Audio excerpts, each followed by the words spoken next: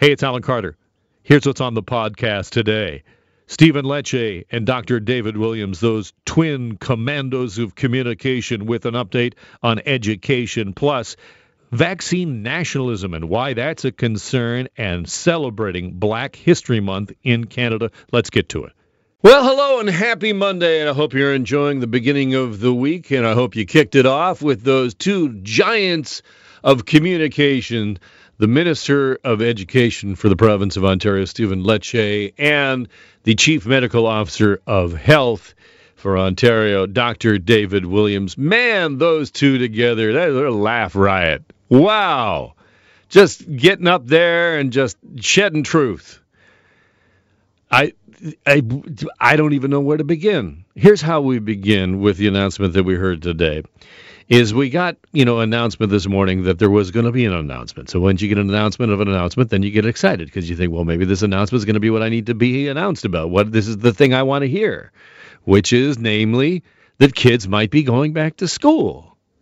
Because that's the thing that's weighing on parents right across this province, especially in the GTA. I know some school boards went back to in-person learning, but the vast majority of kids, those kids in Toronto and Peel and Hamilton and Windsor, Essex, and so on and so forth, the so-called hotspots, right now all we have is a kind of a loose date, February the 10th, that is where the government is hoping. So we're all hoping today that we would get some kind of an announcement about whether or not that's going to happen. I could have told you in the lead up to this, there was absolutely no way this far out from that date that we would get a firm yes or no. I just don't, the pandemic doesn't work that way. And I think if you've been paying attention, the announcements that we get about whether school is on or school is off, it's all been just days before it happened. And I don't expect it to be any different this time. No matter how loud parents screamed about it last time around, remember when it was like, oh yeah, the kids will go back after Christmas for sure. No problem. Oh wait, the kids aren't going back after Christmas. So the first question to Stephen Lecce, the Minister of Education, as he outlines after a technical briefing all of this stuff about schools and support for schools. The first question to Stephen Lecce is, why in the world are you wasting our time? Like, no word of a lie. That was the first question. Like, why are you even holding this press conference? What's the point here? Are kids going back to school or what, Stephen Lecce? In the context of the way forward, I think we've been consistent that we want to get all students in all regions of our province back to school. That is a consensus position of our government with the medical community. We heard clearly from the Council of Medical Officers of Health, and we agree with the premise. It is important for children to be within schools for their mental health and their development. In the context of the way forward, what even are you talking about? Who talks like this? This is like, it sounds like, first year marketing and, the student forgot to do his homework and just figured, well, I'll just string together a whole bunch of big words here and that'll just fake them right out. It just kind of has that feeling to it. Well, I hope you enjoyed that nothing burger for your lunchtime. Every time he gets up and talks, either Stephen Lecce or Dr. David Williams, I'm immediately reminded of the Peanuts cartoons. Charlie Brown, every time they would encounter a parent or a teacher, and wah, wah, wah, wah, wah, wah, wah, wah. Over to you, Dr. Williams. Wah, wah, wah, wah, wah, wah, wah. And so this technical briefing that they had this morning was essentially just to lay out all the things that we have done. Look at us, we've done great things. And outline a couple of issues. Things like, younger kids are going to have to be masks. You're going to have to get smaller masks for the younger kids. And one of the other things that they're going to change when kids do go back to in-person learning is no more hanging around before and after school, kids. No more you groups of youth stalled together. You're freaking the rest of us out. There's no more pushing Sally on the swing. Don't go. You can't do that. That's not allowed. I don't know who's enforcing that. The minister was actually asked, who's going to enforce that? And essentially he said, well, peer pressure. That's how it's going to work. That's how that's going to work. Okay, so Here's the main question, though. There's two questions people have. One, first of all, when is school going back? And then if it does go back in February, what does that mean for March break? Are you going to continue with March break? Because we've missed all this class. Is March break still on or off? So many questions. Please give me an answer, Steven Lecce.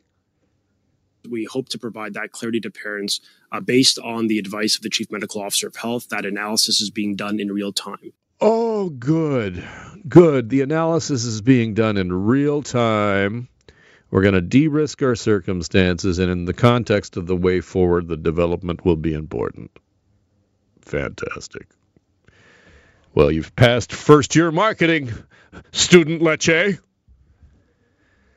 So then Doc Williams gets up there, and I swear the question is, are kids going to be able to go back to school on February the 10th in the hot zones? And keep in mind, I understand that kids in Ottawa, if you're listening to me in Ottawa, congratulations, the kids went back. Other places that have already gone back. So the good doctor gets up there, and as is his wont, what he does is he answers questions with questions. So you say, will kids be going back in mid-February? And, well, he'll ask you a series of questions. Well, it depends. Is the sky blue? Do clouds roll from left to right? We must look at the grass, and can the grass survive a couple more months of being under the permafrost? And it just goes on and on. So here is actually the summation. This is what I do for you. I listen to the wah, wah, wah, wah, wah, so you don't have to. Here is the summation, a long, ponderous answer that essentially sums up by saying, things are looking good, but still too soon. Here's Doc Williams. So we're hopeful that we're looking for that February 10th date with all things being in place. Well, there you go. See, we're hopeful. I hope you've enjoyed this update. Well, the good news is, though, if you did listen to what he had to say, and I poke a lot of fun at Doc Williams for his roundabout communication style, and he is incredibly difficult to understand what he's talking about. But what he said was the numbers are going in the right direction. Things are looking good. It's too early to say that February 10th is the date. But things are looking good. We have these new measures in place. We're going to get some rapid testing out there. And if everything is in place, then it is possible that maybe sometime on February the 10th, possibly things, I don't know. That's essentially what he said. Now, have you checked the calendar, by the way? Because I just did this today because I thought to myself, now, February 10th, what day of the week? Okay, that's a Wednesday. That is a Wednesday. And that following weekend, for those of you keeping score, is the Family Day long weekend. The 15th is I believe that's Family Day in Ontario. Yes, because Family Day is different in some parts of the country. You got to check that. But the 15th is Family Day. Now, if you have kids in the system, you know that every time you have the Family Day weekend, they always tack a PA day on the Friday for professional development. Right. Yeah. Sure. Not that, you guys want to go away for Family Day, but fine. Sure. I'll take the 4-day weekend. So here's my question. If school's going to be out the 12th and the 14th for a 4-day weekend, and we're thinking of coming back on the 10th, what, we're going to come back for like 1 day, 2 days? That's not going to happen. So it's not going to happen. You can just mark that down right now. And then the question about March break was just no answer on that at all. No answer from the government at all. And we need to get kids back in class. If you got kids kicking around the house right now, crawling over you where you're trying to do some work, you know what I'm talking about.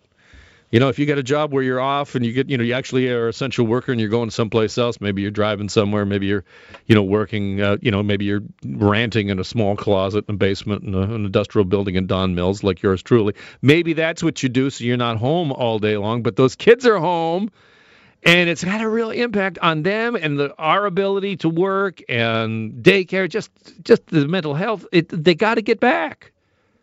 They got to get back. That's got to be the number one thing. And then, so when asked about this, about this rapid testing thing and, when schools are going to reopen. Basically, the dynamic duo, Lecce and Williams, said it's going to be up to local public health, and they're going to have these rapid tests that they're going to be able to deploy quickly. Yes, deploy them to the front line. Any school where they think there's a problem. But do they have them already? We don't know. How are they going to deploy them? We don't know. How are they going to just sweep through one school and go to another? Well, it's all up to individual local public health units. How do we know which public health unit is going to reopen at what time? Well, that's largely up to the public health medical officer of health. So your local medical officer of health. Who's in charge? Who's in charge here? Welcome to Monday. And communication from the Ford government. Hooray. After a week of not receiving any COVID-19 vaccines from Pfizer or BioNTech, shipments are due to arrive in Canada this week, but still fewer vials will be coming in than first expected. That is also the same for Moderna as well. And across the world, that is part of the situation, and different countries are in different places. For example, I can tell you right now that Italy is beginning to reopen after pre-Christmas closures. The Vatican museums welcoming some people back. And that's not because they have done better with a vaccine rollout. They're not all inoculated. It's just that their numbers are down and they're lifting lockdowns. Obviously, you may know that in Alberta, they're going to start lifting a lockdown much before us. And all of it, we're in this position now where the vaccine is kind of coming at fits and starts to various portions of the world. And then there's, case counts at certain levels and people are reopening or places are reopening to some level or not. And we're all very, very anxious, are we not? And I'll tell you that the greatest immediate threat to the world right now is not the virus. It is the cure. Because a tide of protectionism that was underway before the pandemic is now threatening to become a tsunami. From the World Health Organization, Dr. Tedros, quote on Friday, vaccine nationalism might serve short-term political goals, but it's ultimately short-sighted and self-defeating. We will not end the pandemic anywhere until we end it everywhere. And research in December by the Eurasia Group found that leaving lower-income countries without access to vaccines during the pandemic is going to cause significant economic damage, not just for those regions, but for advanced economies as well. And a study by Northeastern University in Boston concluded that the monopolization of vaccines by wealthy nations, basically the rich nations of the world saying, ours, ours, ours, we made it, it's here, it's ours, we get it all first. Vaccine nationalism. And that could cause almost twice as many deaths as distributing the vaccine equally. The question might be for you, if you are in a cohort, you are not a frontline worker, you're not advanced in age, there's no reason that you would be front of the line to get a vaccine. So ask yourself this question, if you're like me, and no reason to be front of the line, should vaccines go to other portions of the world, poorer portions of the world, and make sure we get to those frontline people before we vaccinate everybody here in Canada? Would you be in support of that? Steven Hoffman is a professor of global health law and a political science professor at York University. Welcome to the program. How concerned are you about vaccine nationalism, Steve? Well, first, Alan, thanks for having me on the program. The way you laid out the issues up front is exactly right. We should all be worried about vaccine nationalism. This is going to end up resulting in a very unfair, but also a very inefficient allocation of this vaccine around the world. For example, if we delay the time when healthcare professionals in other countries around the world are able to get access to this vaccine, we're only allowing the pandemic to spread, more people getting this virus, more opportunities for this virus to evolve and become resistant to the measures we're taking, and so it'll end up being bad for all of us in the long run.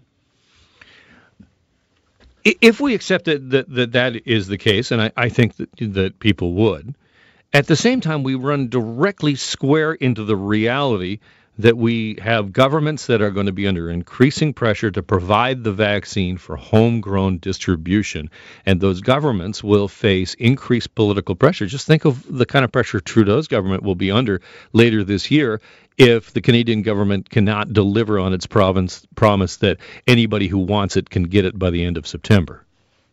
That's exactly right. I mean, that's the situation that we continue to find ourselves during this pandemic, whereby what might actually be best for the world is not necessarily what's best for political leaders trying to satisfy the expectations of their citizens. And so this is something we've seen play out throughout the pandemic. It started with medical masks, right? So who would have access to personal protective equipment? Would we allow the export or import of different things? Now we're seeing it with vaccines. And so I think that is a real challenge. I too want to get vaccinated for COVID-19 as fast as possible. But I also know that the world overall will be better. And indeed, I'll be better off if we have a more efficient and fairer allocation of vaccine around the world, making sure at the very least that healthcare workers and those most vulnerable in every country are able to be vaccinated before those who are at lower risk start to get vaccinated. But of course, that's not how it's going to play out, unfortunately, and we'll all be poorer as a result.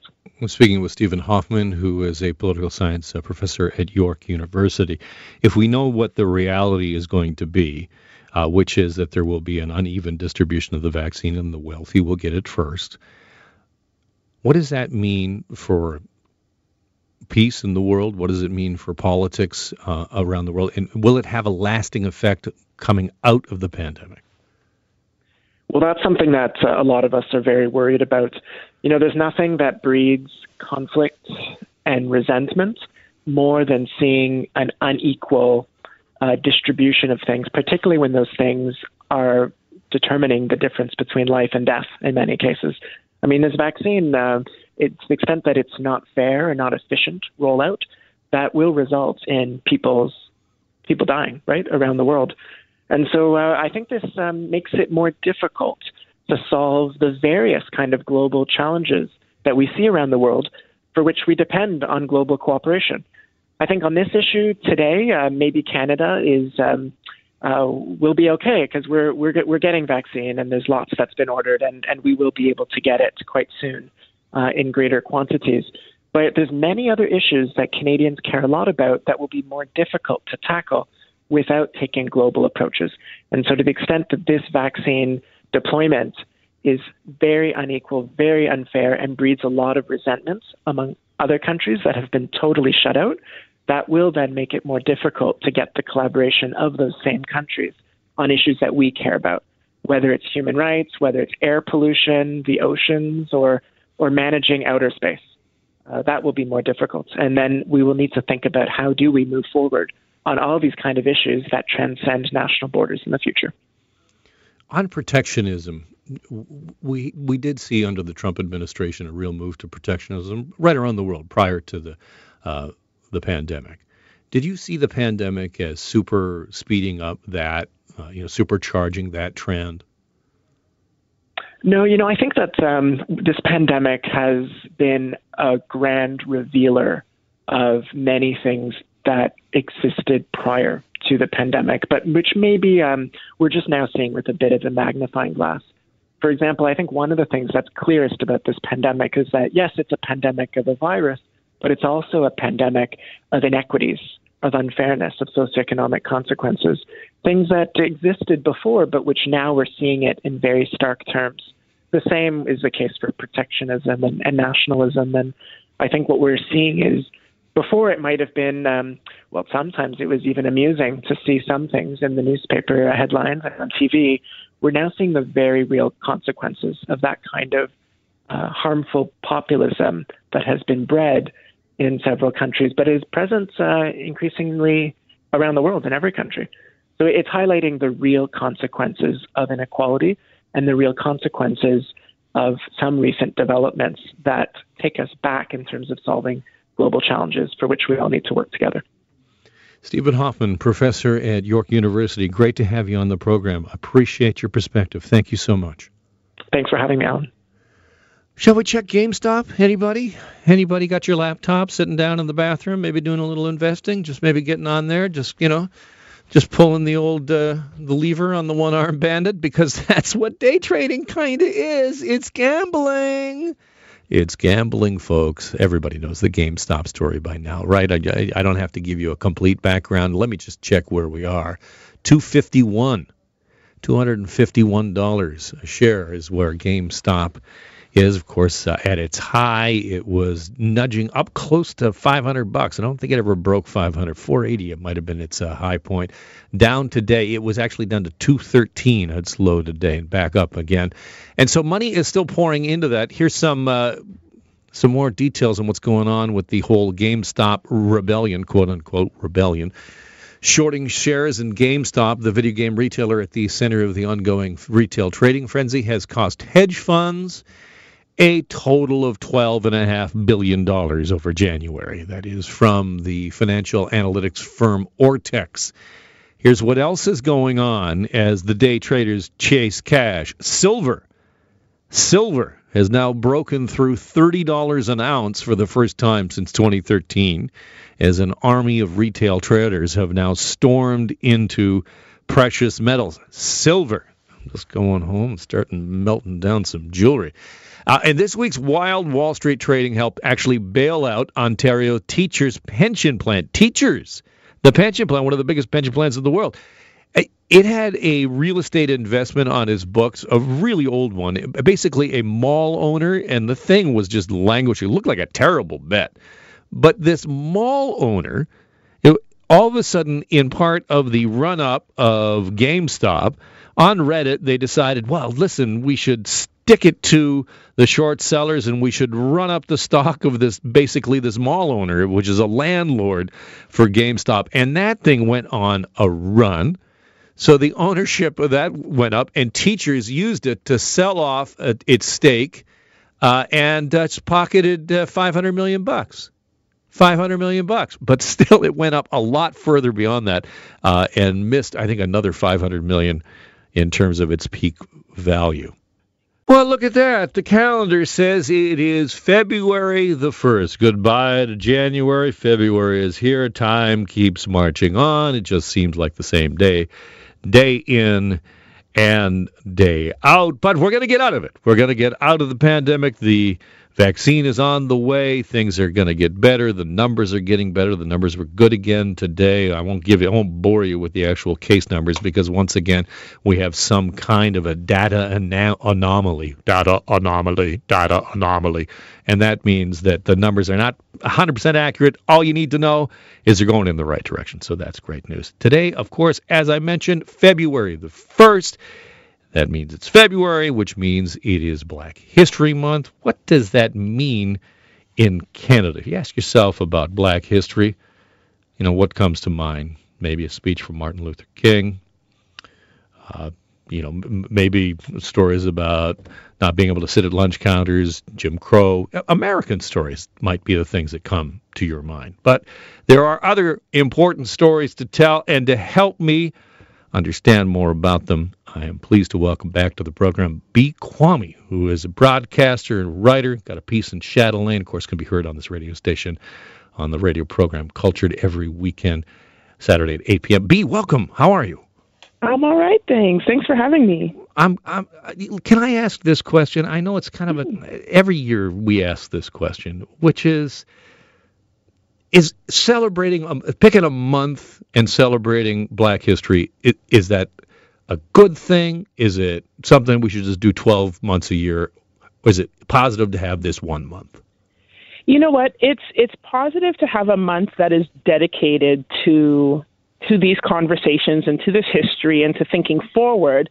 The problem is when we think that all of those conversations and things stop on March 1st.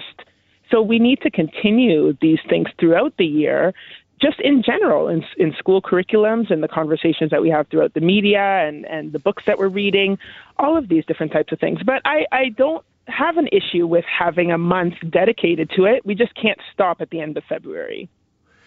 I just really, really enjoyed your piece in Chatelaine. I recommend everybody read it. And I love that you addressed African American and being referred to as an African American, and how you take that. Yeah, I have to give a big shout out to Denise Balkasoon. She's the executive editor at Chatelaine, and I worked with her on this piece.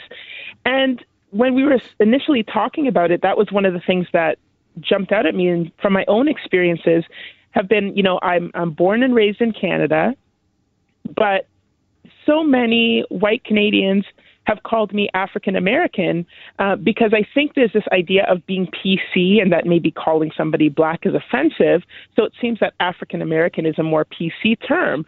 But then I think about it and I'm like, I'm not American though. So that still doesn't fit me. But what it points to and what I got into in this piece is how much we rely on American narratives around race and racism and how we absorb them here instead of looking at our own nuances in Canada.